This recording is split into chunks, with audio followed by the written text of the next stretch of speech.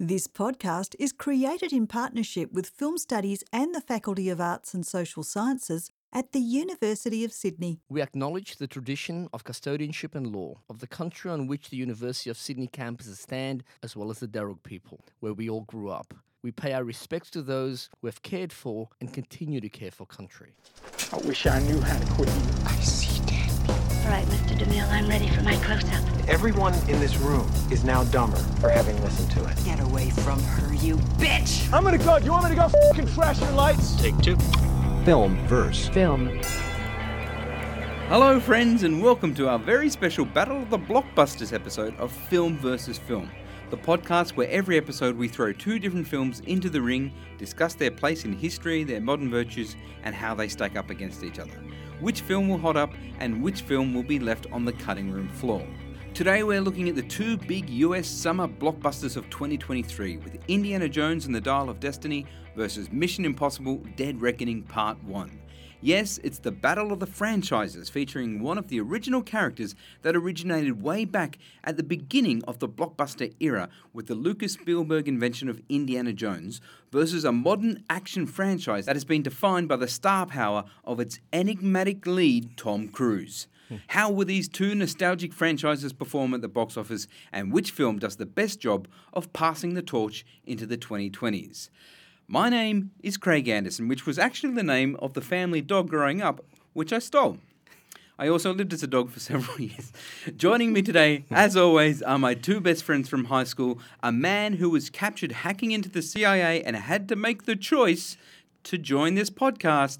It's Herschel Isaacs. Good evening, Craig. Good evening, Bruce. Our first dabble into a different kind of format. So very, very exciting. Very exciting. Well, we'll see how we go. And joining us is a guy who got stuck in a Herschel mask when breaking into high school. It's the identical twin who chose the correct cup but filled it with West Coast Cooler and got hammered. Associate Professor of Film at the University of Sydney, Bruce Isaacs. I have absolutely no idea what the hell you're talking about. I mean, no, like, I'm just joking. Last Crusade. Yeah. Last Crusade. Right. Okay.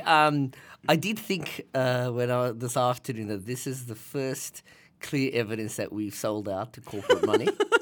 It's all downhill from Can we here. make corporate, it clear? corporate money is supposed to involve some sort of payoff. yeah, Sadly, we we're not have getting nothing. paid. We have but to pay in to terms go. of our spirit, we've sold out to the corporation. We just want people to listen to us. We need friends. we need Desperate friends. And for friends. we need attention.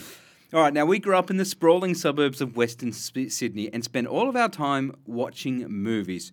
Boys, now's the time I'd like to remind you of that very special day way back in 1989 where I bumped into both of you at the Henry Lawson Cinema, the twin cinema in Penrith, and I was going in to see Last Crusade. And I said to you, did you just see Last Crusade? And you two went, no, we just saw Back to the Future 2.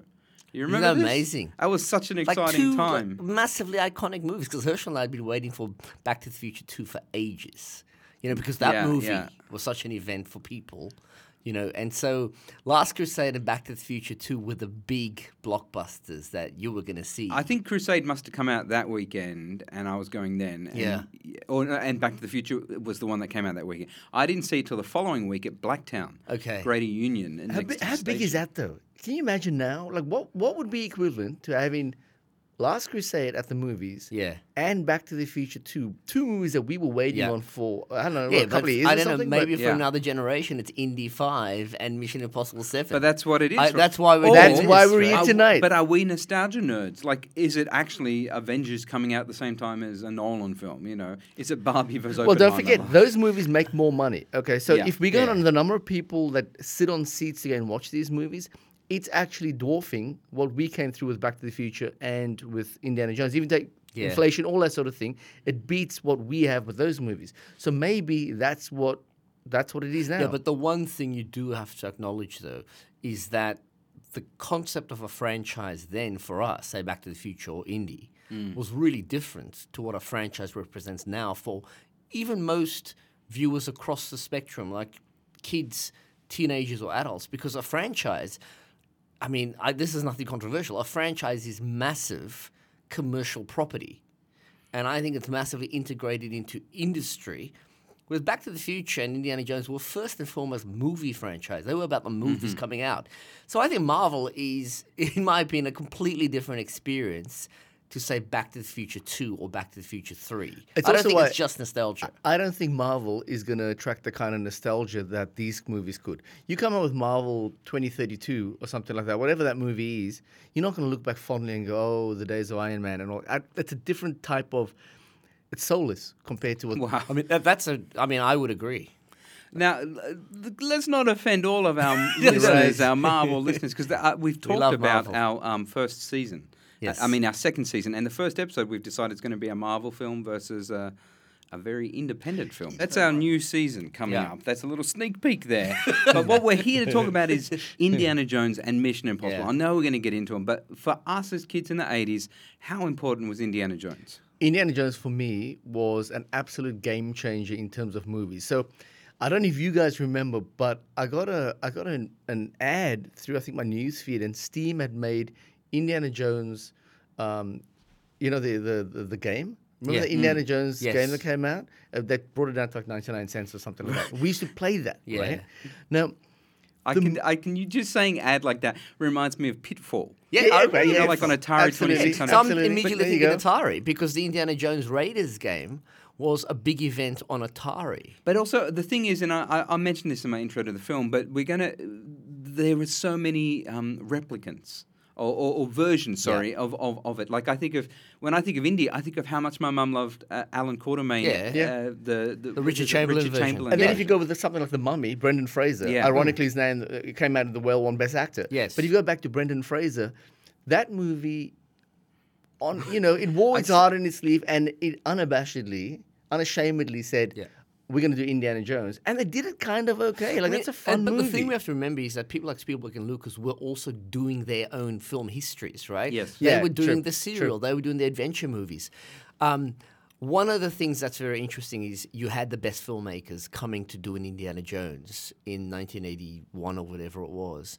That's special. I think even Marvel is not employing the best. And even people. for Lucas, in terms of his writing, Wow. I think he's at the peak of his powers. I mean, he comes through. If you go to American Graffiti, some of the sentiments, the emotions in American Graffiti are going to carry through. Yep. But then you put it in The Greatest Adventure of All Time. So, crazy success. But also, the genre was rebranded after Indy. Yeah. Adventure became Adventures on Earth and not so much mystical. Like, before that, it was always fantasy. You think of Ray Harryhausen, you think of science fiction crossovers. Hey, that just reminds me of something. Wasn't there a byline in the trailers that says Adventure has a new name and it's Indiana Jones? Mm-hmm. Yeah. There was a line like that. Well, I think Indy invented the modern adventure movie that the three of us grew up with. If you go back to, say, 70s, adventure wasn't a big deal because that was the era of the new Hollywood and a lot of sort of art house, and the studios were doing their best just to keep up. Spielberg and Lucas make it possible to say, we're going to reinvent the genre, whether it's sci-fi or it's adventure movies or action movies. We're going to make it completely different for a huge demographic, and it's going to make a killing. And we grew up on that. Marvel cornered its own market in a different way, but I refuse to believe that is a continuation of that earlier kind of franchise movie. I think it's a massive rupture from But I just wanted to point it out to our listeners that this is, and to you guys, this is the first time that we've done films for this podcast where the three of us have sat in the cinema together for both films. Yes. Like we've accidentally, as children, grown up watching some of the films we've done reference, or we've gone and done, but this is both films. All three of us travelled in a car together from Marrickville to the cinema to watch both, and that was the best fun. Do you remember? It was like going to the movies as kids. And I can't remember if it was you, Craig. I think we were driving back from Dial of Destiny. You said something like, can you believe the three of us are sitting in a car driving back from the movies and we're like in our mid-40s? But also in a Datsun. In a Datsun. Because Craig used to own, in fact, check out Life in a Datsun. Craig's famous short film that Classic went stuff. wild. 1999. Hey, is that on YouTube? Mm-hmm. Oh, check out Life in a Datsun on YouTube. I still think it's one of the great short films. I just want to say to our audience as well that if you get to the final scene in Life in a Datsun, the car pulls away at the end, and Bruce and I are in the driver and passenger seat of the car. We're the car thieves. Actually, the most important roles, although you can't see our face or our bodies, probably the most important role in the movie. That was so fun. You two came in, and my dad and my brother also came to What Penrith about Plaza. your dad tried to turn into like Marlon Brando? He was like, it was almost ad-libbing. It was so, your dad was so funny. Because I just remember in a charming way, he would start saying lines, but they weren't properly scripted. And you'd go, cut. Dad, what are you doing? Like the lines, Yeah. because I love you. Your dad's such a beautiful guy. He loves to improv, Yeah. I tell you that. Well, we're happy to have gone and seen them, and I hope you've seen them too, because today's episode is going to be full of spoilers for both of these films. If other films pop up, probably movies in the franchise, we might end up spoiling those because it's kind of inevitable, you know. But if any other random films pop up, we will definitely try not to spoil them. But if you haven't seen those two movies, now's the time because they're still in cinema, both of them, which is so strange for our podcast because normally we're doing... First time we've ever done this. Yeah. So you can actually, a lot of feedback from some folks that said, okay, like, can the movies be more accessible on streaming services, something like this. These ones, not only are they accessible, but they're going to make a ton of money, so they're all over the place. We'll be taught a lesson when the numbers don't change. All right, let's get into it. Take one. First up on today's show, Indiana Jones and the Dial of Destiny. After the success of Star Wars, Jaws, and Close Encounters of the Third Kind, Steven Spielberg and George Lucas teamed up to create an action-adventure hero named Indiana Jones, played by Han Solo himself, Harrison Ford. During the 1980s, there were 3 very successful movies that spawned hundreds of imitations during the home video era. Then, in 2008, a fairly poorly received 4th film was added to the saga and also directed by Steven Spielberg. But in 2023, a new director took over the mantle of directing the series. James Mangold, whose previous films include Walk the Line, Ford vs. Ferrari, Girl Interrupted, and some action films like Wolverine and Logan. He took over and directed this new film, Dial of Destiny. The story opens during the end of World War II and follows Indy rescuing half of a magical dial from the Nazis. 30 years later, and an aged Indiana Jones has left adventuring far behind him and is now retiring from his career as an academic. He is hunted down by his goddaughter, played by co-writer and comedic genius Phoebe Waller-Bridge, who accidentally enlists Indy into one last adventure. The team goes head-to-head with the Fourth Reich Nazi Dr. Voller, played by Mads Mikkelsen, as they race to find the Dial of Destiny and unlock its time-travelling potential. The film features cameos from series regular Sala and, spoiler alert, Marion at the very end, but there was no sign of the Oscar winner Short Round. With a running time of 2 hours and 34 minutes, a huge budget and a marketing cost beyond belief, it has only managed to take in around 300 million worldwide and is now considered a box office bomb. Herschel, talk to us now about Dial of Destiny. All right. You both know how excited I was about this movie. I'm not talking about 2 weeks before going to see it or 2 weeks before premiere or when it came to Cannes and you know, people said lukewarm reception. I'm talking when we heard that the movie was going to get made. Can I just say, whenever I go to Herschel's place, he'd go, oh, let's check out the trailer. And he'd go, hey, can you know some new trailer for Indy? And he'd put it on and I'd go... Wait, we were getting WhatsApp notifications about all the new trailer. What's different? I was following and I'd this keep thing. writing, these trailers are not good. Remember I'd send those messages and I'd go, are we talking about time travel or what are we talking about here? So, look, I couldn't have been more excited. Therefore, after having seen the movie, the first thing I'll say is I slept through about maybe 8 minutes of it. Did you? Yeah, I did. I fell asleep. Did I fall asleep? Does anyone remember? I didn't sleep. Like I stayed all the way through. Okay. But I didn't know you were sleeping. No, but here's the thing. I wasn't sleeping You because the also movie... dozed off in Mission Impossible. Yeah, well, we're coming to This Mission is Impossible. an unreliable We're coming to judgment. Mission You Impossible. can't trust the bloody word he's saying. I guess my take on it is I'm going to be quite short on this because it's more about the conversation. Yeah. So I'm going to be really direct. All right. I think Raiders of the Lost Ark is one of the greatest adventures of all time. I think Temple of Doom is massively underrated. You go back to it and there's real magic in a hell of a lot of that movie. It might be issues of it's dated a little bit in places or quite a lot in places. It's very dark in some places and Spielberg says he regrets that. It's still a hell of a movie. Last Crusade, I was thinking about it even today, like in prep for this, and I was thinking, is that possibly the best third movie of all time, like in a trilogy or in a franchise? That's how good this stuff was, right? When I came out of this, I think it tried incredibly hard to capture the magic of those first 3 movies. But in limiting itself to that template, it gave it no opportunity to become something individual. And it falls more in Kingdom of the Crystal Skull, which is something that I thought was absolutely awful. I think it falls more in that because if you take into account expectations and stuff like that, and thinking, is this going to be Last Crusade? Is it going to be really great? It never got there for me. I've seen it a second time now. I think it's quite a bit better than Crystal Skull. I actually think it's quite a bit better. But, man, did this disappoint because I had my heart set on this. And it really... Why did you get so excited, dude? Because for me, this captured a period of filmmaking and in our relationship, in what we thought about movies, that is fictitious. It's kind of like when you go, oh, who killed JFK? It's our mythology. You don't know. There's no answer it's like to it. cinema as the mythology that all of us share. Exactly. It's something we shared. And this, But aside from a couple of can I tell you, just in your comparison of those films, like I think of Crystal Skull as the prequels to Star Wars. Crazy new technology making things even weirder, and the guy in charge is still the guy in charge making nonsense. Yeah. And then this reminds me a lot of that number 7, Force Awakens, where it's like, okay, a reinterpretation that's kind of just the model that's shifted to a new... Okay, look, that's interesting, but Dial of Destiny... Aliens, Crystal Skull. Is it really that dude? Archimedes coming out with his time travel machine? But it's Bill and Ted's Excellent Adventure phone box right here. But there've always been supernatural elements in these movies. No, but, I don't want to go into that too much because Yeah. that's actually something that I do want to touch on. I think that's In mise en scène. not so much, but okay. we're going to come to that in a second. Okay. But keep that in mind because I think that's a key point. My response is, like, I remember the movie finished. We were all sitting there. We got up, and I remember saying to Herschel, wow, that is just such a lifeless movie.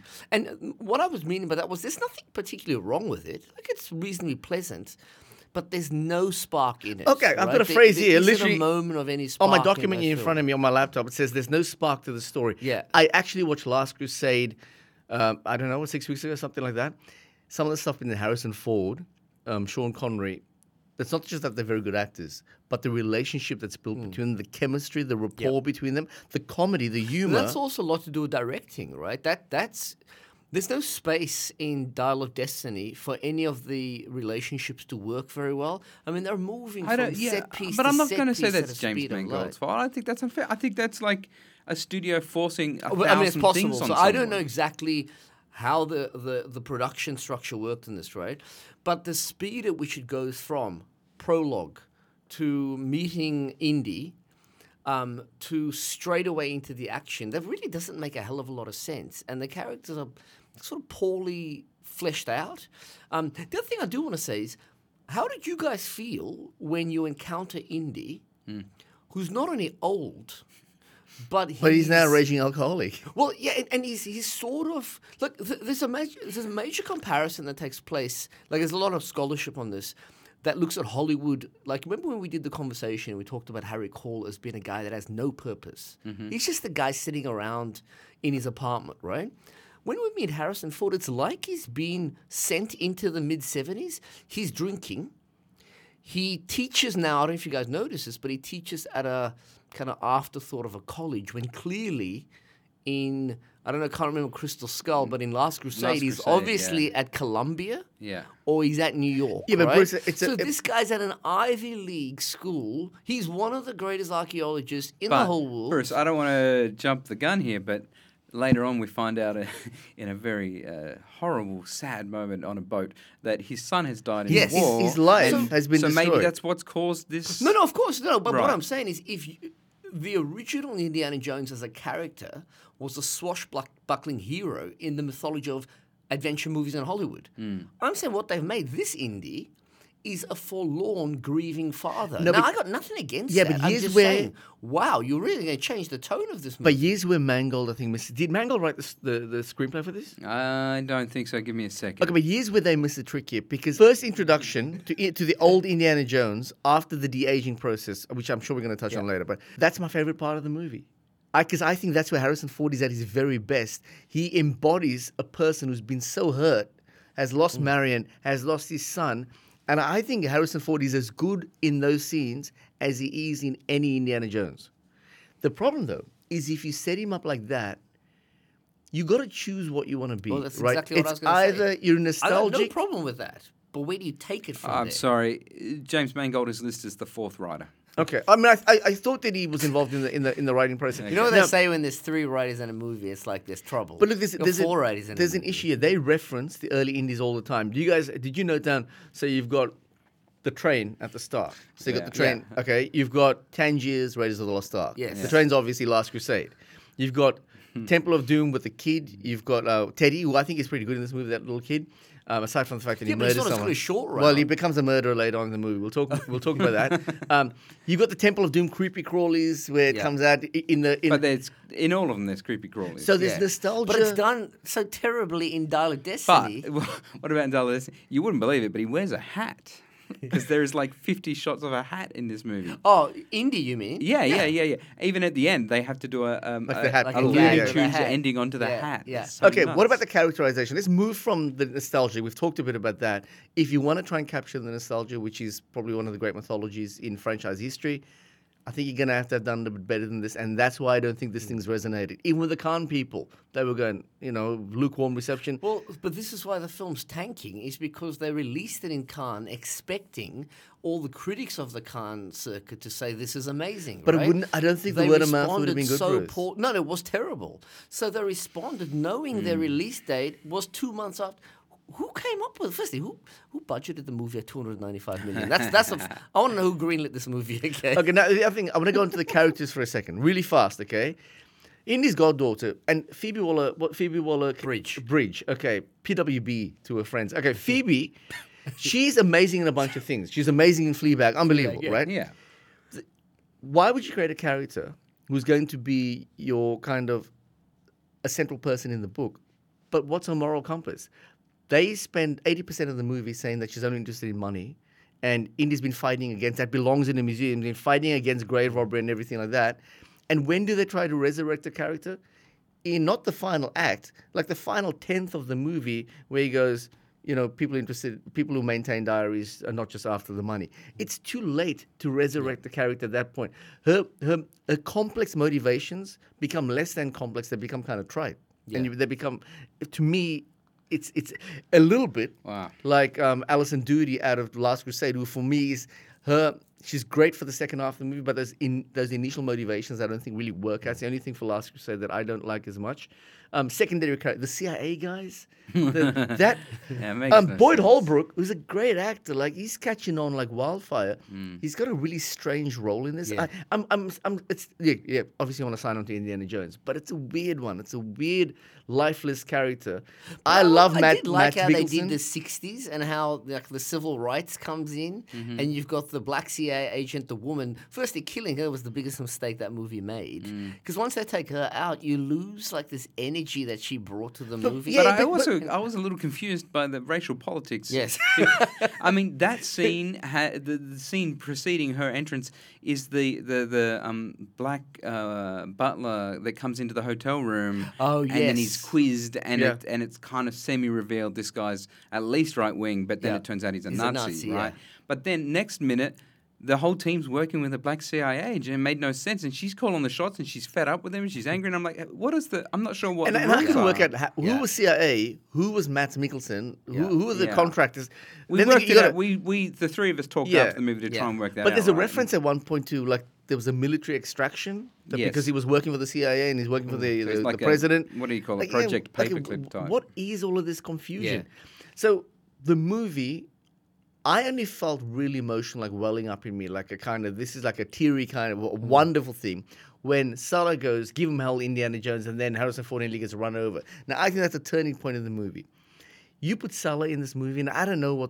Well, I it remember had to Craig happen. was saying this. You were saying if they could have put Salah in, why would you put him in the movie? Well, what? No, put him in as the Antonio Banderas character. Yeah, like, no, I A mean, give him a useful- proper give him a role. proper role. This was like a horrible. Remember, you made fun of it, Bruce, because he's an Egyptian cab driver in Well, New York. I couldn't believe that they made Salah an Egyptian cab Yeah, driver yeah, in New York. yeah. This is like one of the worst cliches. No, it's I'm the not saying that there are strangest no thing. Egyptian cab drivers in New York, but what I'm saying is this is like a cliche that is not pleasant. But It's it's also like- inexplicable. it's a fall from You grace. can't understand Yeah. what is going on.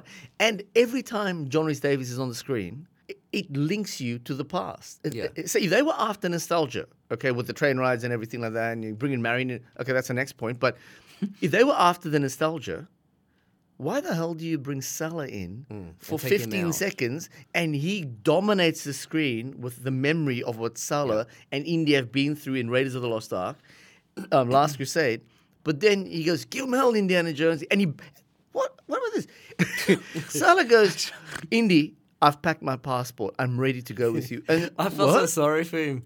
He's so desperate to go on this adventure. He wants to go on the adventure, and they decide to. What is it? Are they whetting our appetite? He could have been in the movie, but we're not going to let you see him. But why What's not that let him about? go? That's what the audience wants as well. I don't know why. Well, they I'm going to didn't say do it. I was so shocked when Harrison Ford said, because I thought he was going to go, "Oh, come on, son, let's go." Yeah. But when he said, "No, you go home to your family," I just thought, "Oh, that's a shock for me." So you've traded Salah, who has Yeah. no ambivalence around his moral, Yeah. obligations and where he stands. You hook up in Tangiers, the goddaughter character, and then we meet Teddy. These people are like soulless, and they're trading artifacts to Mads Mikkelsen's and whoever. And okay, I don't even want to go into this. I had in my notes here, like the ex-husband of Phoebe Waller. That scene. That's is weird. just What's so that about? outlandish. I The can't remember. mobster. Oh, that's right. That she's so married that she's to get apparently something married, out of, or... and I mean the whole don't idea know. that she's this raging capitalist who's just running an organization of ripping people off makes no sense whatsoever, and they certainly don't develop it. In terms of, as you say, the capitalist versus the protector of history kind of thing, which is apparently Indiana Jones. Her character to me makes no sense. It's clear that what they've done is they've tried to take Phoebe Waller-Bridge from Fleabag and put the Fleabag character into Indiana Jones so that you can grab a certain But audience demographic. she's got to be one of the most charismatic leading people in movies. Like, she's awesome, right? yeah. She's just awesome. But I've seen it twice now. So I looked at the action scenes. They are really sharp. Like on the tuk-tuks through the streets and that. It's absolutely exhilarating. It's exhilarating, but it's so obvious, But I want to talk about the ending. Okay, for anybody who hasn't seen it, as soon as we start talking about this ending, that's gonna change the entire tone of the film. Okay, so Indiana Jones, Dial of Destiny. There's a big build-up, right? Like, they're going to go. But yeah, okay, that's the other thing. Okay, But big also remember, build-up. he's grieving, and he hasn't been able to work through his son's death. So the character arc in I this didn't movie... even put that nonsense together. No, so the major character arc of this movie is find the Dial of Destiny, but the kind of finding the Dial of Destiny is also India having to work through But the Dial of Destiny, his own grieving. but Bruce, the Dial of Destiny doesn't reach the heights of the Holy Grail because No, the not Holy at all. Grail is backed by a whole lot of mythology and MacGuffins Yeah. in Last Crusade. So you got Henry Jones Jr.'s diary. He's been working on that his whole life. What's the other dude got? He's got a few pieces of scrawling. No, he's got No, he's- diaries yeah, too. But the diary wasn't as big a deal. No, Remember it's when not. Indy in Last Crusade he goes, "You want us to go back into the heart of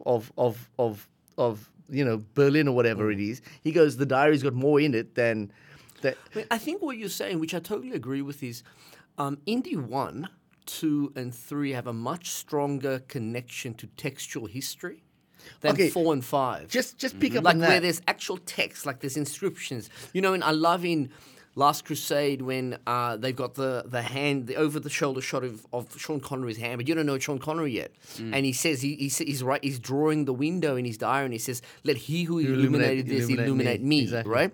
So there's such a connection to classical textual history, or like when Henry Jones Jr., Sean Connery again says, "Suddenly I remembered my Charlemagne. Let my armies be the birds in the sky." It's like these guys are quoting history and text all the time. And Bruce, I think 4 and 5, it's like I just want to go a step Stuff it. further on that. I want to go a step further. Let's look at what the MacGuffins are in the movies, right? You got the Ark of the Covenant. You don't really get bigger than that. Yeah. All right. You got non-Christian religion. Yeah. Right. Temple of Doom. I love, right? Worship, I think- ritualistic, all massive. Last Crusade, the Holy Grail. Now, what I read in the piece about the MacGuffin versus the aliens and the Crystal Skull, and then you get the Archimedes dial, they don't have like the gravitas of the first three. Like you talking about culture creating concepts. We know what does religion. it better, National Treasure, Yeah. for its use of textual. I completely Yeah. agree with that. Yeah. So what did National Treasure do? They linked it to formative documents in the history of democracy. What Indiana Jones again did, calling into account that American mythology, right? And that's what Dial of Destiny and Crystal Skull, they don't manage to call up that history. You can go, whoa, that's part of me. That's part of this global culture we have. but Archimedes and the Dial of Destiny, I got a couple of problems with that. there's no such thing as a dial of destiny, even in mythology or something.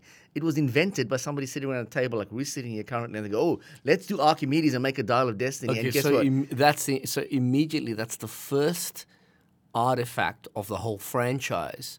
That's just some idiot making something up. No, Crystal Skull though, like like aliens. No, but I mean, aliens actually have we have A background in history. Roswell. We have all, there's actually the artifacts that people will register. But the Dial of Destiny is just something made up in a script. Like, if I be honest, I'll tell you what I thought this was about when the stills came out and they were showing the 1960s. That 1960s ticker tape parade, that sort of thing.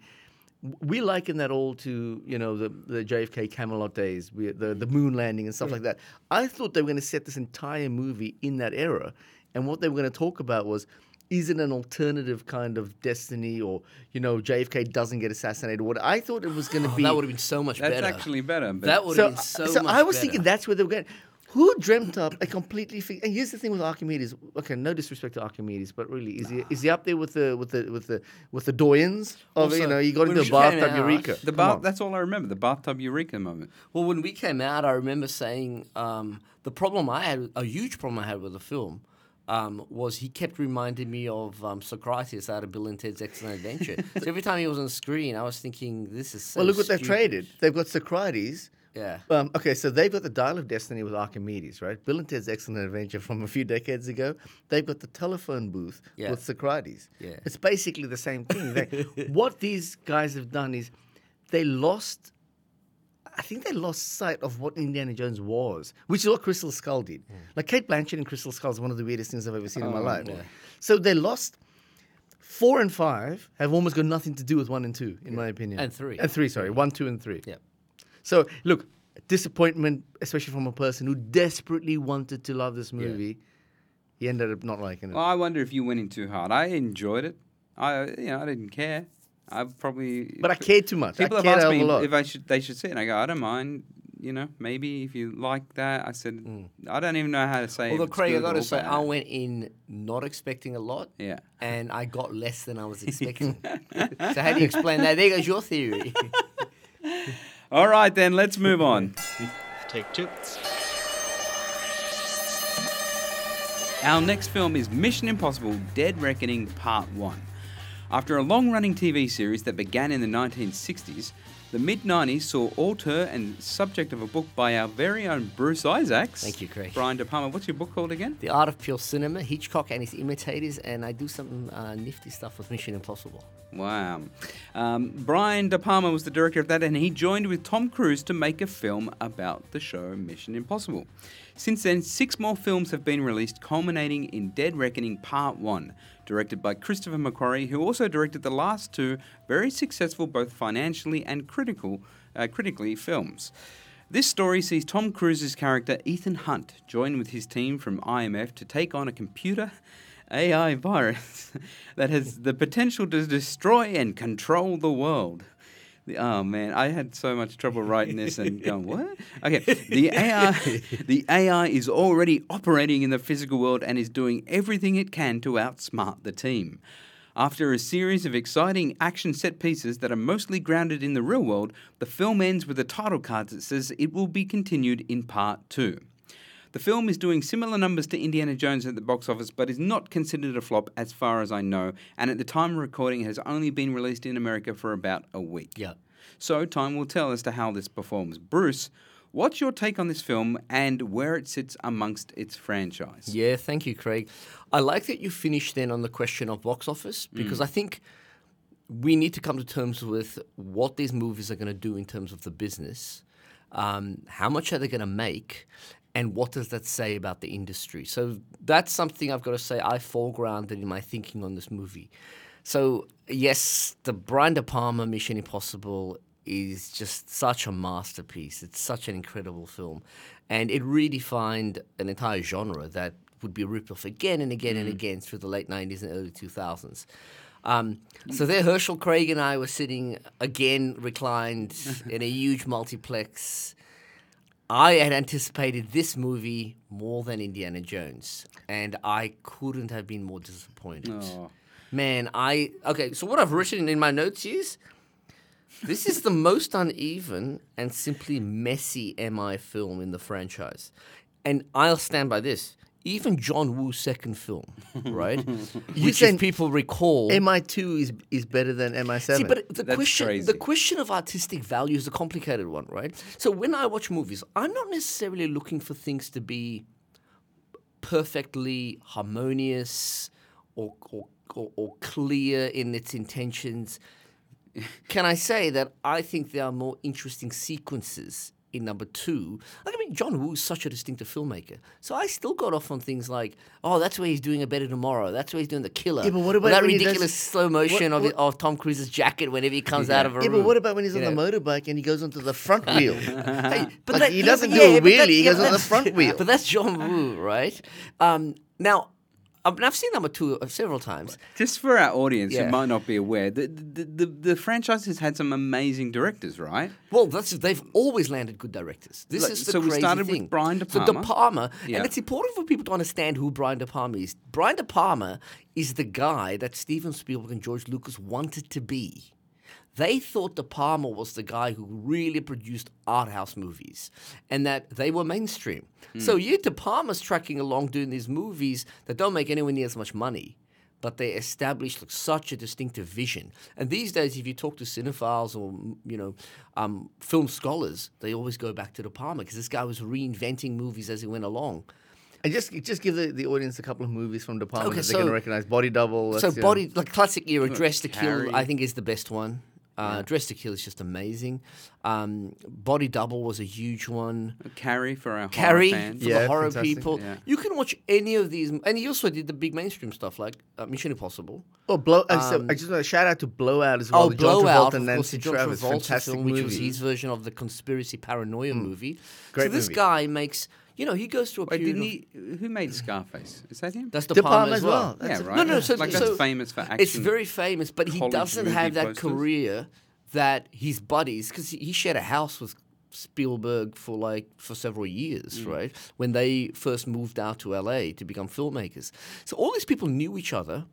De Palma was quickly, in his own head, the next Hitchcock. He wanted to be the great filmmaker, And I think it's the worth, great film stylist. It's worth just emphasizing that because he absolutely loves Hitchcock. Yes, Like, you'll adores see it. Hitchcock in everything he does. In everything he does. You can All see right, Hitchcock all right. easily in Mission But Impossible in 1. regards to so Mission Impossible 1, Yes. we've got all the famous sequences: Tom Cruise lowering from a Lower- roof. so the and CIA slipping break-in, and- you've got the Prague sequence at the opening, Yeah. right? You've got the train sequence. Remember the that train at the concludes end? The Yeah, film. yeah. So all of these became synonymous with action cinema and with the Mission Impossible franchise. Right, but then Tom Cruise gets John Woo for number 2. Number 2, and John Woo, remember, has just done Hard Target in America. It's huge. Yeah. He's also the Had he great done auteur. Face Off by then? No. Face Off Okay, comes it's after, coming right? after. So he's a great auteur. He's suddenly, right? Hong Kong action cinema, right? Hong Kong Is that where action he's from? cinema. Because he did Hard He's to doing- Kill.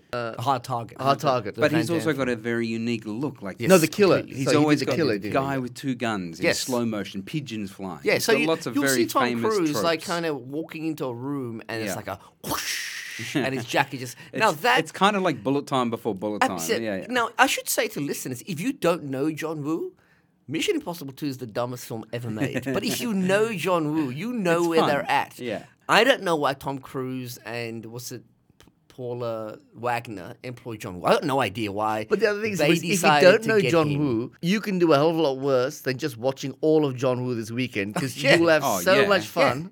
I mean, absolutely. No, so I guess what I'm saying is Oh, well, tell me number 3. Who's directing number 3 is Jim Abrams. JJ. That's JJ. right. JJ. Now I watched number 3. 3 about 2 weeks ago. A week before we went to watch the movie. Which is I watched. good, and it's got Philip Seymour Hoffman. Now Philip Seymour Hoffman.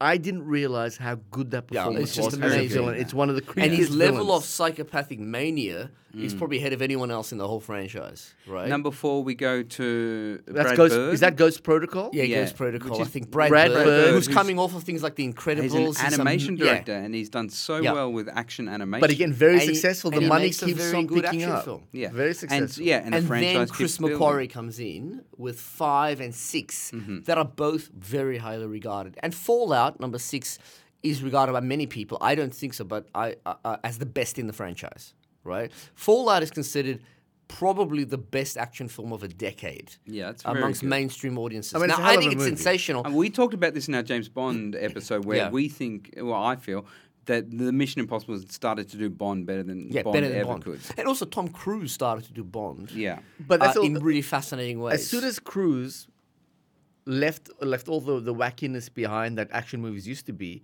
which is what Daniel Craig did. As soon as they started doing the hand-to-hand combat and that, you were starting to go, these guys are now... And And, also- Jason Bourne, of course, influenced that, right? So they're in the same kind of territory. But the then. more serious emotional content as well, like that you get in a Mission Impossible film, that you don't, you're not going to expect from an 80s action movie. So I've written here that unfortunately MI7 though is such a dysfunctional film, right? It's messy, it's uneven. In your reading, Craig, Yeah. you couldn't even keep a straight face No, I just reading can't the plot because it's so stupid. I don't get it's like a what do they call it? Machina, the Yeah, a machine, Deus Ex, a Deus Ex Machina, yeah. Every few minutes, where they go, yeah, so it's probably just the machines in front of them. It's like Well, an we were endless talking, and I was going to paradox. Craig. The Gabriel guy, he just seems to have. Is he best friends You know what? with this? It's like with the this thing? Oracle in the Matrix is Yeah. now the villain, and we're like, what's going on? Yeah. Because this person knows. Who It cares? was so mixed up for me, right? So I've written here. I think MI7, unlike all of the other 6, and this is the key point for me, it's the first one that just for me phones it in. I'm not sure it wasn't written by AI. Well, we had a theory when Craig and I were chatting after the movie. We had a theory that it looks like there's a lot of hands in this movie. It looks like there's a real powerful producer, Tom Cruise. There's a really powerful star, Tom Cruise. You're Christopher McQuarrie, who's a fairly distinctive and powerful guy in himself.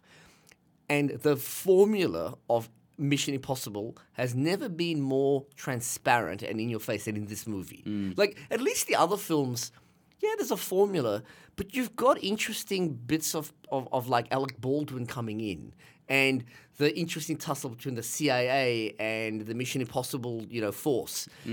In this one, it's just we're going to go so by the numbers on everything, and we're going to hope that the action scenes are just big enough that you won't care. But I just want to talk about. I also want to bring in the humor side. That's the thing that was Yes. doing my head in, right? Yeah. So one thing that I still don't get this. I cannot believe actually this.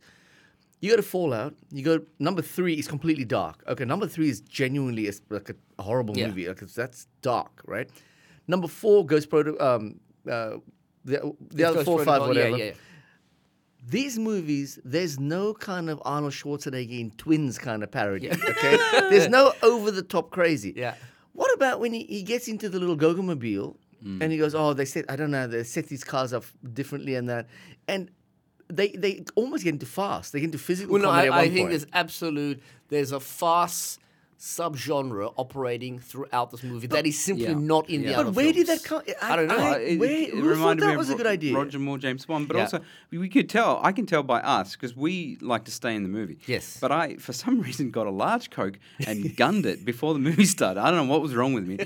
And then I was like, "This is the time. This go-go mobile, this yellow car nonsense." I remember leaving at some point in the Go-Go Mobile, only because I was thinking, how long is this going to go on for? Like, this is nuts. Yeah. No, but It kept I going. went to the toilet 4 times in the movie and then once after the credits. I know, something was happening with you guys going to No, I don't know what was because going on there. no, if a movie has got my utmost attention, Yeah. then I'll fight it. forget, right? But Well, that was the classic thing of the head of the studio for The Godfather. His line was, if I have to go to the toilet in a preview, we are in a lot of trouble.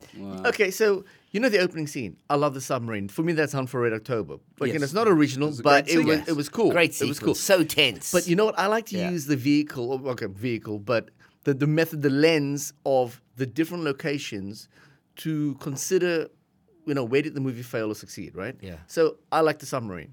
From the submarine, we go to Abu Dhabi. Now, there's aspects of Abu Dhabi. I like when Benji goes, when it says, who is most important, he goes, my friends, and he goes, you bastard. Yeah. So humor again, but that humor kind of works because it's But Benji. before Abu Dhabi, though, is the rush on the desert location. Oh, man, the which desert. I thought was beautifully shot. Well, remember. Yeah, but when he's sitting with the horse, when he's like going, Yeah. easy, That's easy. when I turned over to Bruce. Remember Yeah, that yeah, moment? yeah. And I said, already better than Indiana Jones. Yeah, no. Because if you haven't seen it, there's a moment where it cuts to the desert and Tom Cruise is hiding behind a dune with the horse lying down and he's sort of patting it to keep it quiet. And the horse seems to be deliberately obscuring itself behind the dune as well. Yeah, like the horse and Tom But Cruise at the are same hiding. time, is there anything like that in any of the first 6 movies? At that point, where a horse is... Firstly, how did Tom Cruise train this horse? Okay, come on. But at that point, I was still excited about the movie. But Yeah. I have to be honest, now in hindsight, when I saw that horse, I was thinking, what are you, nuts? This is crazy. But then it's overtaken by a fantastic sequence in the sandstorm. In the sandstorm. It's Yeah, that beautifully is shot. true. The only it's thing I'd say about that intense. is, I reckon they shot about 1,000 bullets at Cruise, And he and never every single one of them missed him. Okay, that's the only thing I'd say. But that because you're back into Commando territory there, where Schwarzenegger's staying in an open lawn, and Yeah. he just can't be hit. Well, actually, can I say that's a very good point you make, right? Because prior to the 90s, action cinema was not really governed by realism as we take that style, right? Mission Impossible has prided itself on degrees of realism, exactly.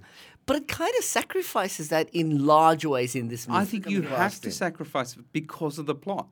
The Yeah. very nature of the antagonist, Yeah. something that is smarter than the see, writers, I don't the necessarily movie agree itself. with that. Why? The reason I don't agree with that AI's is magic in if this I movie. no, yeah, but they chose to make it that way. But if I told you that I read that who so Mission Impossible 7 is actually the heart of the problem is AI. Topical, interesting. They Yeah. could have made that fantastic. Yeah, lots of films have done great work but with as AI. soon as in the submarine, it's the only thing I don't like in the submarine, but as soon as that graphic of the eyeball of the AI came out, I'm thinking, are you like referencing HAL or something like? Yeah. Like this. But like, also, like you think of Terminator 2, which I realized afterwards, that's AI, but it can use time travel. So it's not messing up the entire environment of the film, but it is responsible as the villain of the film, Yeah. right?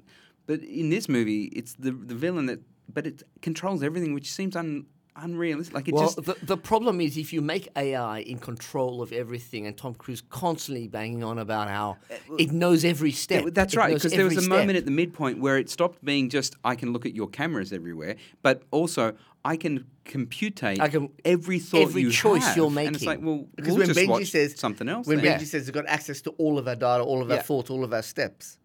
And then, you know what was really stupid? And How when they Vin all Rams have to goes- go completely analogical because the AI Yes. will otherwise find, Yeah, they'll read us. Yeah. That's like, what do you And what about the people- political comment where they go, we had to use a Russian satellite? And he goes, oh yeah, we sunk low for this one, but we had to, like a Russian Oh, satellite. okay. I didn't even hear that. Haley Atwell, I think she's really cool. I think she's really awesome. Yeah. But now there's only Well- one person who could have agreed with killing Rebecca Ferguson in this movie, and that's Rebecca Ferguson, because you have taken out one of the great characters, Yeah. great actresses in the world. So what are we just doing? Is it a substitute? It's like you're at a basketball game, and the writers have substituted out Rebecca Ferguson Yeah. for Haley Atwell, and she's now become the But new it's MI. not just Rebecca Ferguson of Atwell. Rebecca Ferguson brings like a kind of intensity of the relationship between Tom Cruise, the Ethan Edwards, and his relationship to grief, to guilt about his own wife, to the impossibility of being in a relationship, all that stuff, right? I absolutely love that in the last few films Yeah, with her, it's been where they fantastic. never kiss. I'm like, No. yeah, this is good. They're brilliant. not This is they good stuff. cannot connect. Yeah. Because the world is too complex. Have you guys and seen it's her? too Have fragile. you guys seen her in Silo? No, I New haven't seen TV that show? yet. No. She's brilliant. Now that got picked up for second season, and I well, wonder if that's yeah. got something to do with it. But I But don't know. You throw her out and you bring in. Atwell might be the most wonderful actor, but what you bring in is essentially a light-hearted kind of An urchin, a thief. Yeah, like a from Dickensian. mirror image of the Benji type character. But she Yeah, carries right? some of the emotional scenes in the acting with toward with the Cruise. end a little bit, but it's so forced. But it's just that, like, I don't know what these characters are. At one point, they're in a Gogomobile, putting their hands behind each other's heads because they got to try and steer it and everything like that. You got the villain who comes to like a crowd of Vespers, and she drives through it and gets it like on a top kind of scream that she does when she Yeah. goes through the Vespers, like out of Goldeneye.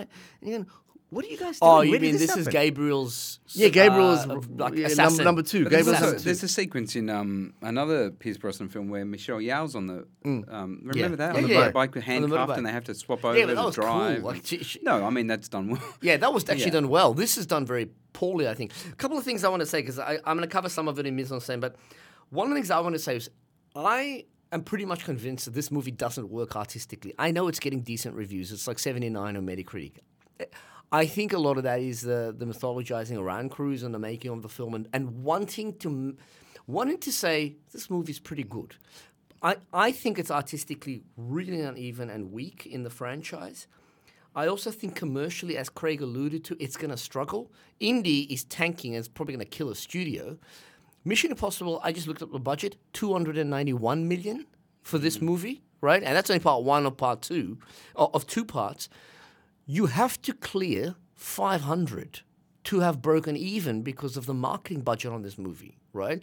So it has to do 500 globally to even become a profit of any kind. So they need $1 billion to say, hey, this was a really good You know what the success weirdest for thing us. about this whole thing How's is? this going to make $1 billion? You know what the weirdest thing is? Spider-Man Across the Spider-Verse, still going great guns, setting all sorts of records, going to hit $1 billion and all that sort of thing, right? Mission Impossible, I've never seen anything marketed this hard before. Yeah, I mean, okay, I've the never seen marketing anything. is off this planet for this movie. The reason I don't think this is going to catch on is because I don't know who wrote those reviews. Probably AI. It's probably Gabriel's people. But it's not. You can't tell me it's anywhere near ballpark of Fallout. It's got nothing to do with De Palma. It's in a different universe from the original. What about the moment in Fallout when they arrive at the medical site, the camp on the Pakistan border, and he sees his wife for the first time in probably 2 years, and he can't say who he is because they have this, there's this unspoken thing of, to protect me, you can't say who I am.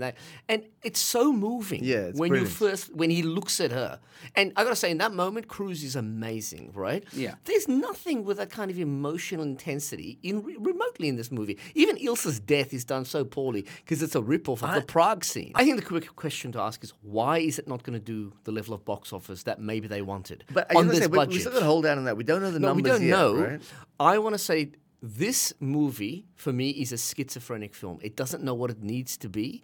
And I think what that tells me is Hollywood in the contemporary era of the action film has no idea what it has to be to make a global success. And I want to add one example. Extraction 2 on Netflix appeared 2 weeks ago. It was number one for a while. I looked up the budget on that movie, and even with Chris Hemsworth, it's on a $65 million budget. How are you going to compete with that financial model?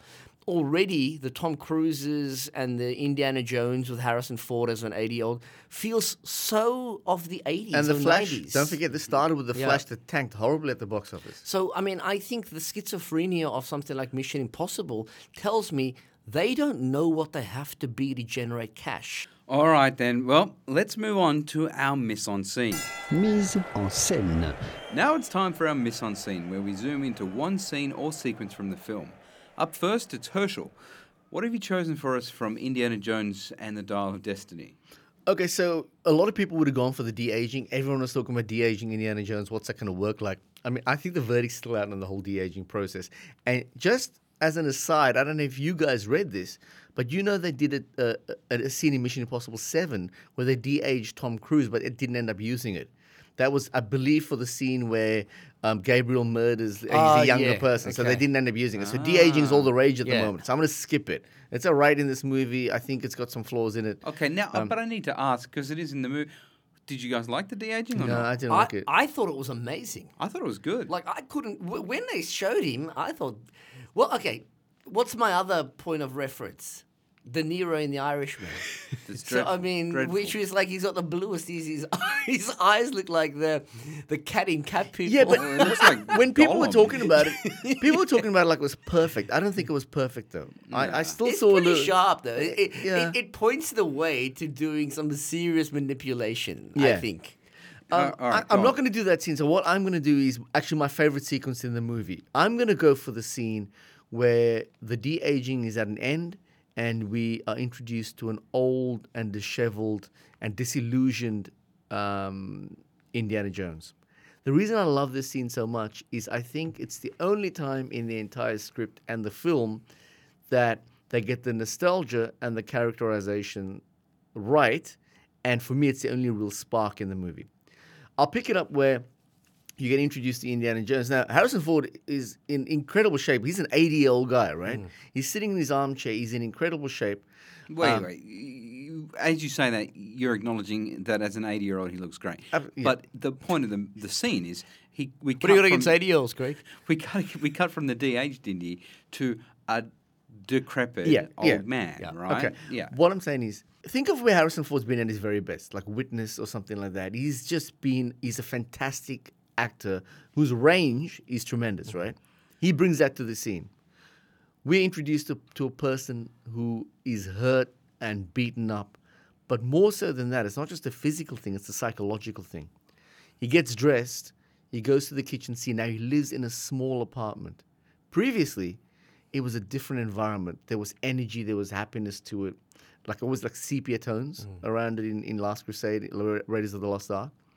Here, it's a white, bleak, clinical, old, broken down apartment. When he makes his coffee in the morning and when he puts his suit on, it hangs like, he's a small figure in it. Yeah, now. he's like gaunt. He's gaunt. What does he do with his coffee? He adds a bit of his whiskey to it. Now, that is not an Indiana Jones that we've ever seen, but my heart went out to it. That I actually thought, wow, this is ambitious. You are going somewhere with this.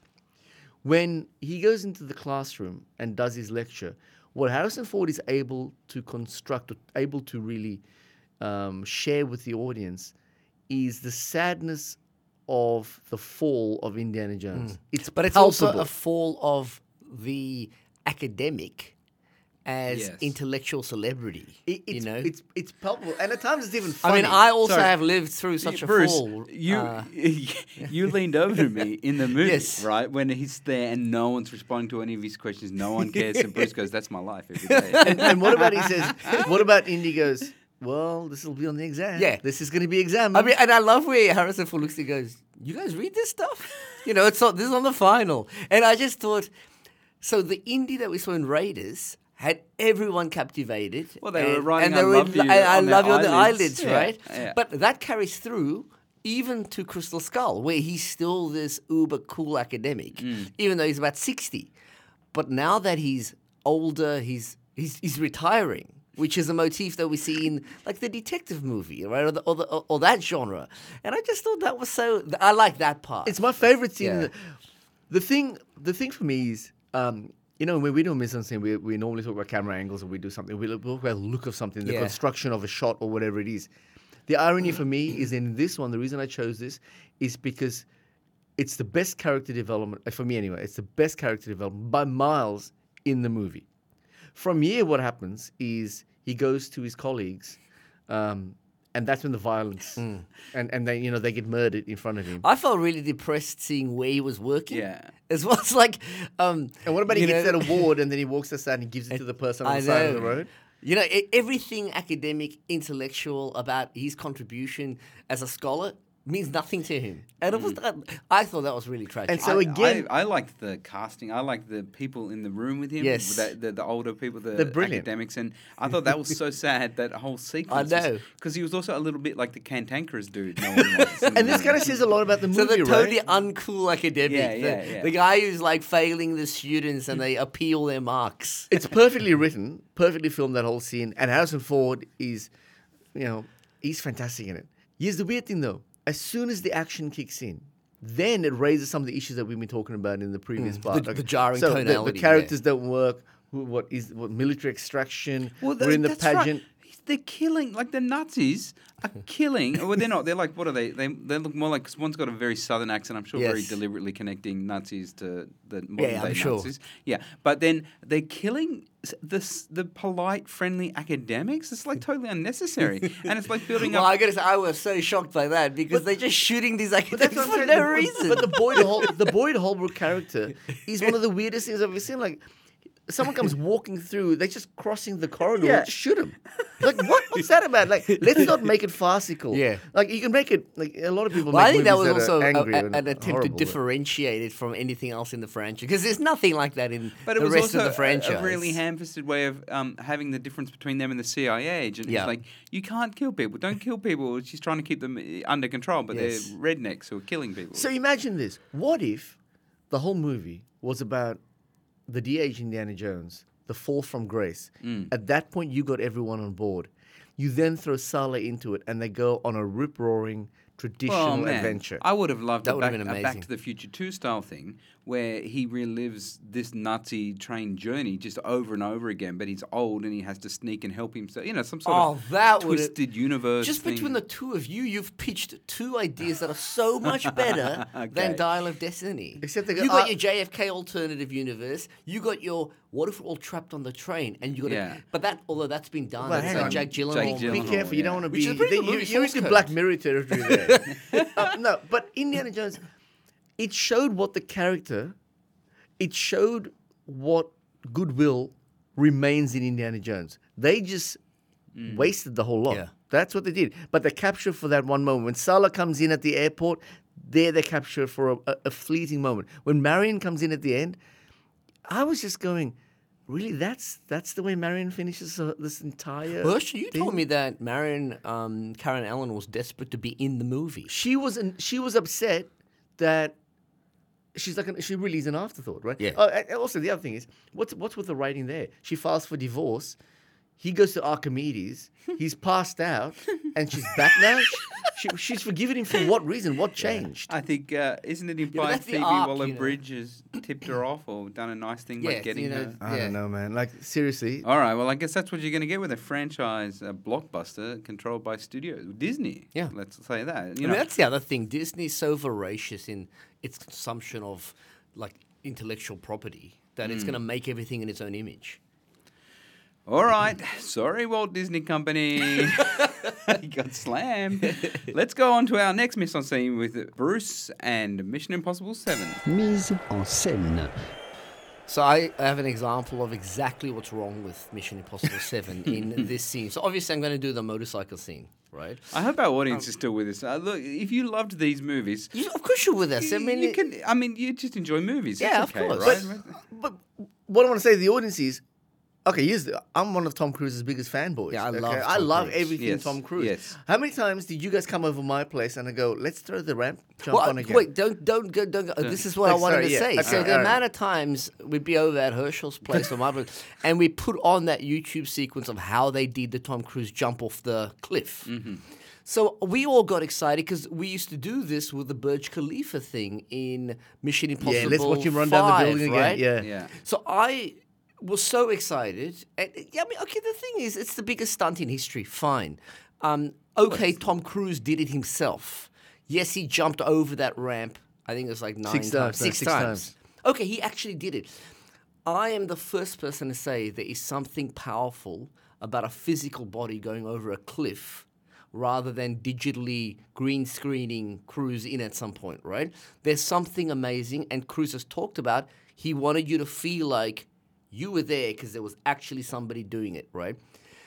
Then when I saw it actually in the movie, it's so poorly done. So firstly, the lead up is Tom Cruise is simply riding a motorbike for it's got to be 10 to 12 minutes of screen time.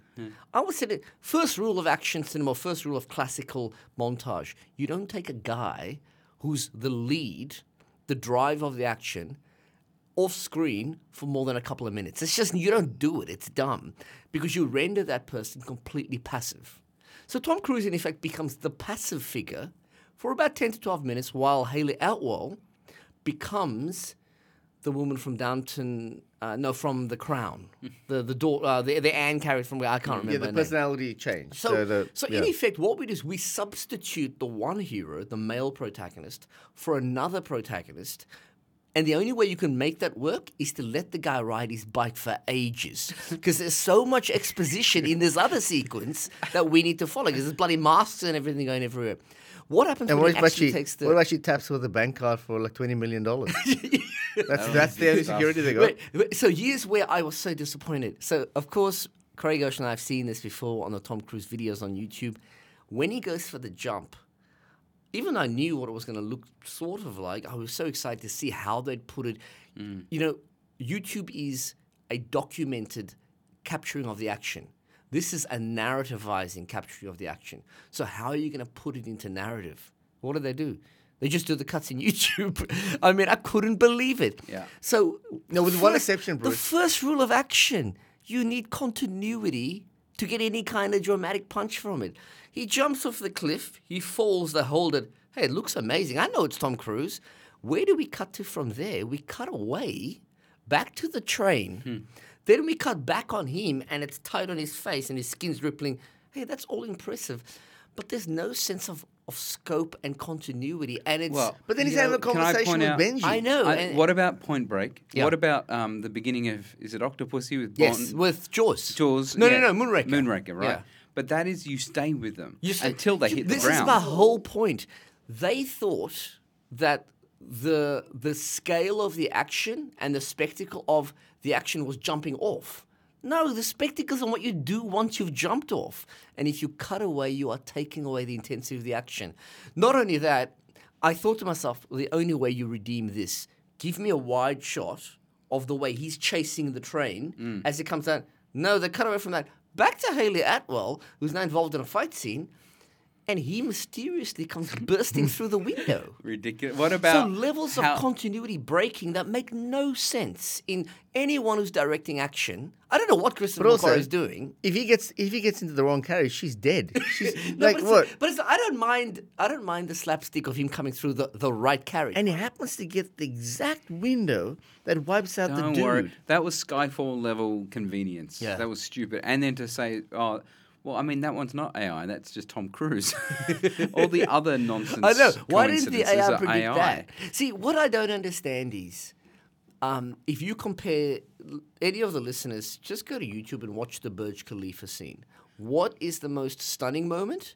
It's holding on Tom Cruise running down a building. You don't cut away. But we had that. And also the weird thing about where this was placed, it did well on social medias, but it came out like in the film narratively, it's heaps later, so Yep. it's no longer exciting. We all know what's going to happen. Yep. But you look at he holds onto a plane, and that's in the first 10 minutes Yes. in one of the movies. The rock climbing in number 2, which Yep. was famous because it was in the Limp Bizkit film clip, and that went number 1. But everyone knew he's going to use one hand Yeah. to climb up a cliff, and everyone was super pumped, and Yeah. he does it at the beginning of the film. Yeah.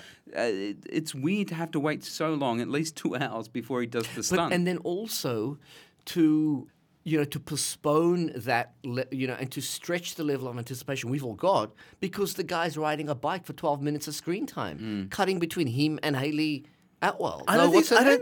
Haley Atwell. Haley Atwell, yeah. I don't think the YouTube thing helped the scene because the other thing is, I don't know if you guys noticed this, but when we looked at the surface of the ground, it's very rocky, right? Yeah. When the bike rides up that ramp, it's perfectly uniform. Yeah. So we know I mean, the some of the dude's on a visual ramp. effects are not brilliant. Like, you can tell some of the Yeah. effects. I don't know if you guys noticed, but they haven't been able to blend perfectly the landscape. Well, I into think the it was background. a mistake to release that footage without the effects complete. Yeah. Like, just make everyone believe there were effects there. But then, Yeah. of course, that's not real.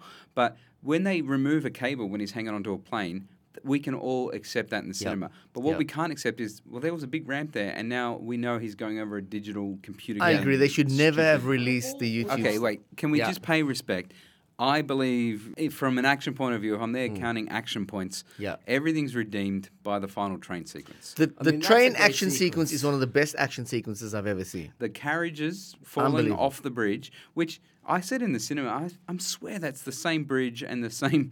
I didn't look it up. From the beginning of One Indy. of us was going to go away and look that up. I didn't look it. I was meant to be. But I'm a gamer, so you guys might not know, but there's a game called Uncharted, and I swear to God, that scene is out of Uncharted 2. Now, I don't know Uncharted that well, but I've seen it at your house, and that sequence is almost like it. But I've seen the fundamentals of every platformer. That's a platformer. But at the No, but okay. jumping through the train, the As it's zero, falling. the zero gravity when you fall, Yeah, that's in right. Uncharted as well. I mean, I thought visually it was spectacular, and it's quite suspenseful because each one's going and the next one and the next one. In fact, that's what they needed on the motorcycle scene was a kind of. it's also too little too late because by that point, Oh, yeah. Gabrielle I was- has laid backwards onto I was a truck. annoyed at that.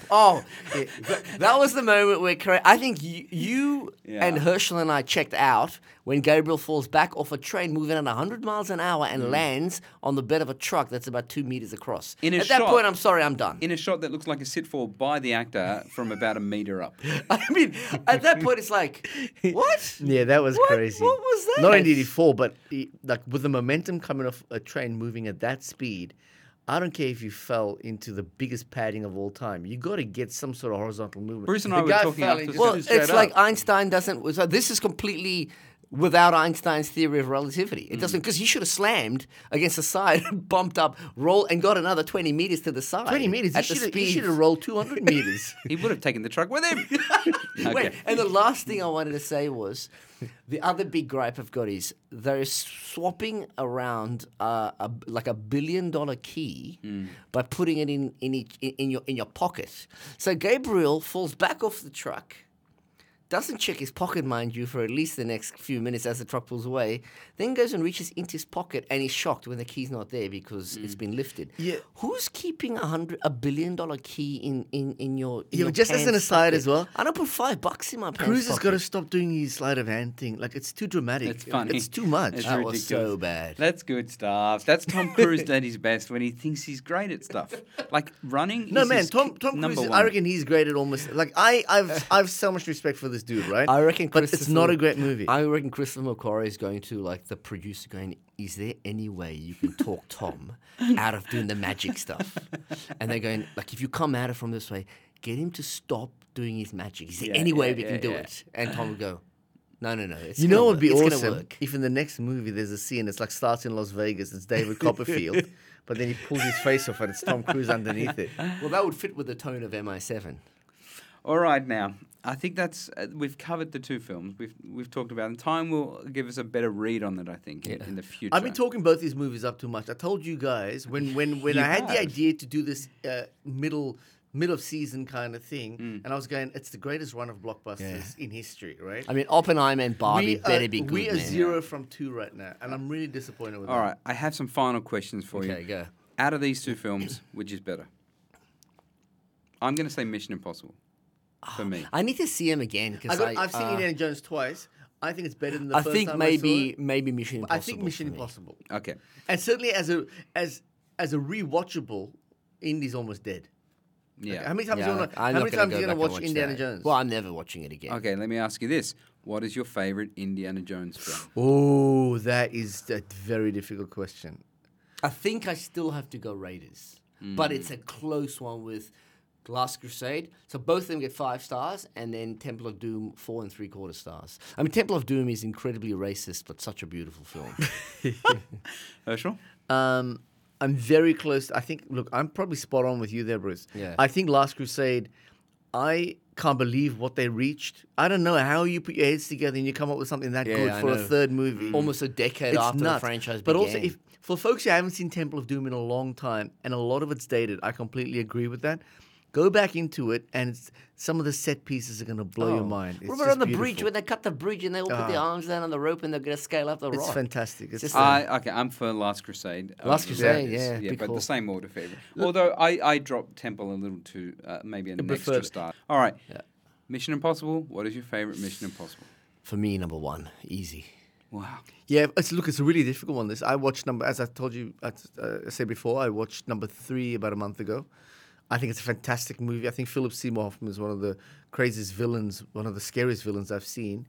I'm gonna go 1 and Fallout as the best. But if you're into spy movies like I am, then definitely 1. That was awesome.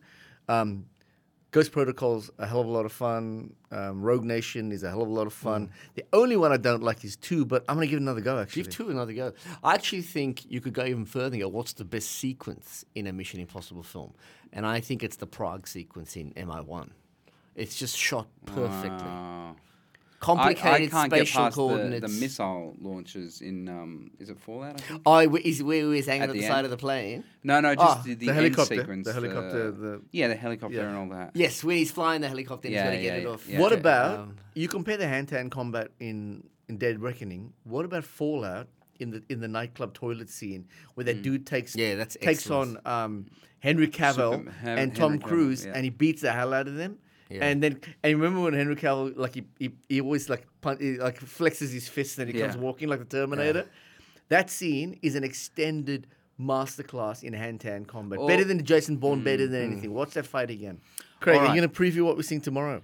I just wanna say am. that. I am. So our next episode, we are going to do This has been our special franchise blockbuster Yes. special, where we're looking at a history of films regarding the current films.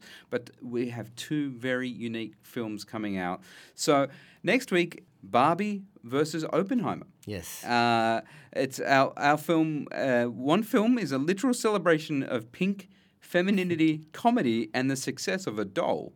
And the other, perhaps an overly self-important atomic bomb drama by what? I disagree with that, man. Overly self-important? You don't I think know so? I've been talking up these movies. And I just can't believe it's 3 hours. We're naught from 2. I'm going to go on a Three of limb us, here. I should say, the three of us This are is going nuts. tomorrow I'm to gonna watch go on a this limb and at the say Sydney premiere. Oppenheimer is going to be a masterpiece. Can I just say it's by a uber self-important filmmaker who saved cinema? No, Tom Cruise, who actually saved cinema. Saved cinema with Tenet. Remember that claim by Christopher Nolan? Like, come No, on. he didn't save Wait, Tenet. we He discovered entropy. we watched Tenet just recently and we went nuts on it. That's so like why do I love that you have good faith for it, but you had good faith for the Hey, two if films. it's a straight I just say biopic, this. then The it reason has I a have faith in chance, it, I a long, long time ago, I read The Making of the Atomic Bomb by Richard Rhodes, won the Pulitzer Prize way back when. I'm reading it again now.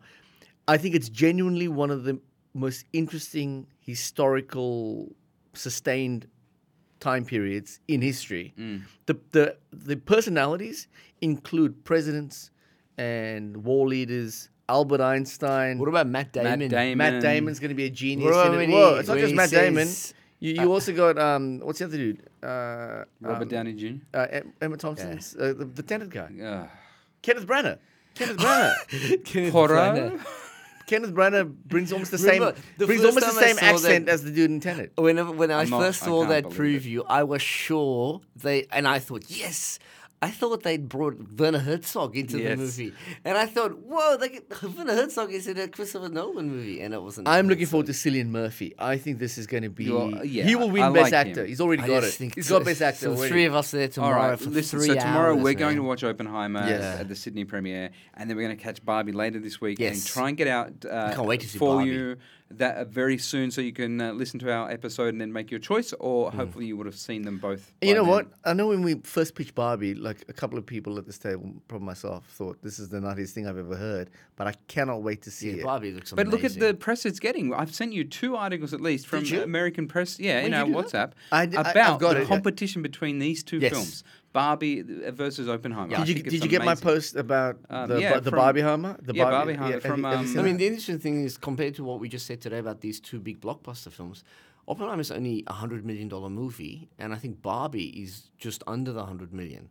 So if you think about it, they're ahead by $200 million. I'm saying just on these all my blockbusters. money is on Barbie. I think Barbie's going to be the winner this season. You know, I got tickets to Barbie, and then I casually just didn't do anything with them because you have to do it online. And then I went to click to get our tickets, and they go, "We're sorry, it's gone." And I just thought, well, that was fast. I had no idea. Yeah. No, saw this is that. a big deal. Yeah. This movie is going to be a big deal. So join us next time for our Barbie versus Oppenheimer. We've also been doing a lot of Suspiria Yes. watching, and we're gonna compare that maybe to Opera by Argento and the new Suspiria that's coming up in our off season. Then I might just announce now our first episode of season 2, which we've already been looking at, which is Across the Spider-Verse Yes. versus Everything Everywhere All at Once. So Oh, it's and can I quickly all say, about multiverses. people should check out a series of like catchy video reviews I'm doing for Sydney Uni. It's on Instagram and TikTok, Yeah. and I've just done Across the Spider-Verse and releasing shortly Indie, Mission Impossible, and then I think I'm also doing Beau is Afraid. How do we see these? So there's just a Sydney Uni's Instagram, yeah? Sydney Okay. Uni's Instagram. I'm on that. All right, great. And it's fun stuff. I give it either a pass, credit, distinction, or HD. Oh boy! And another reminder: we mentioned your book earlier, "The Art of Yes. Pure Cinema," Yes. about Hitchcock, but also about De Palma.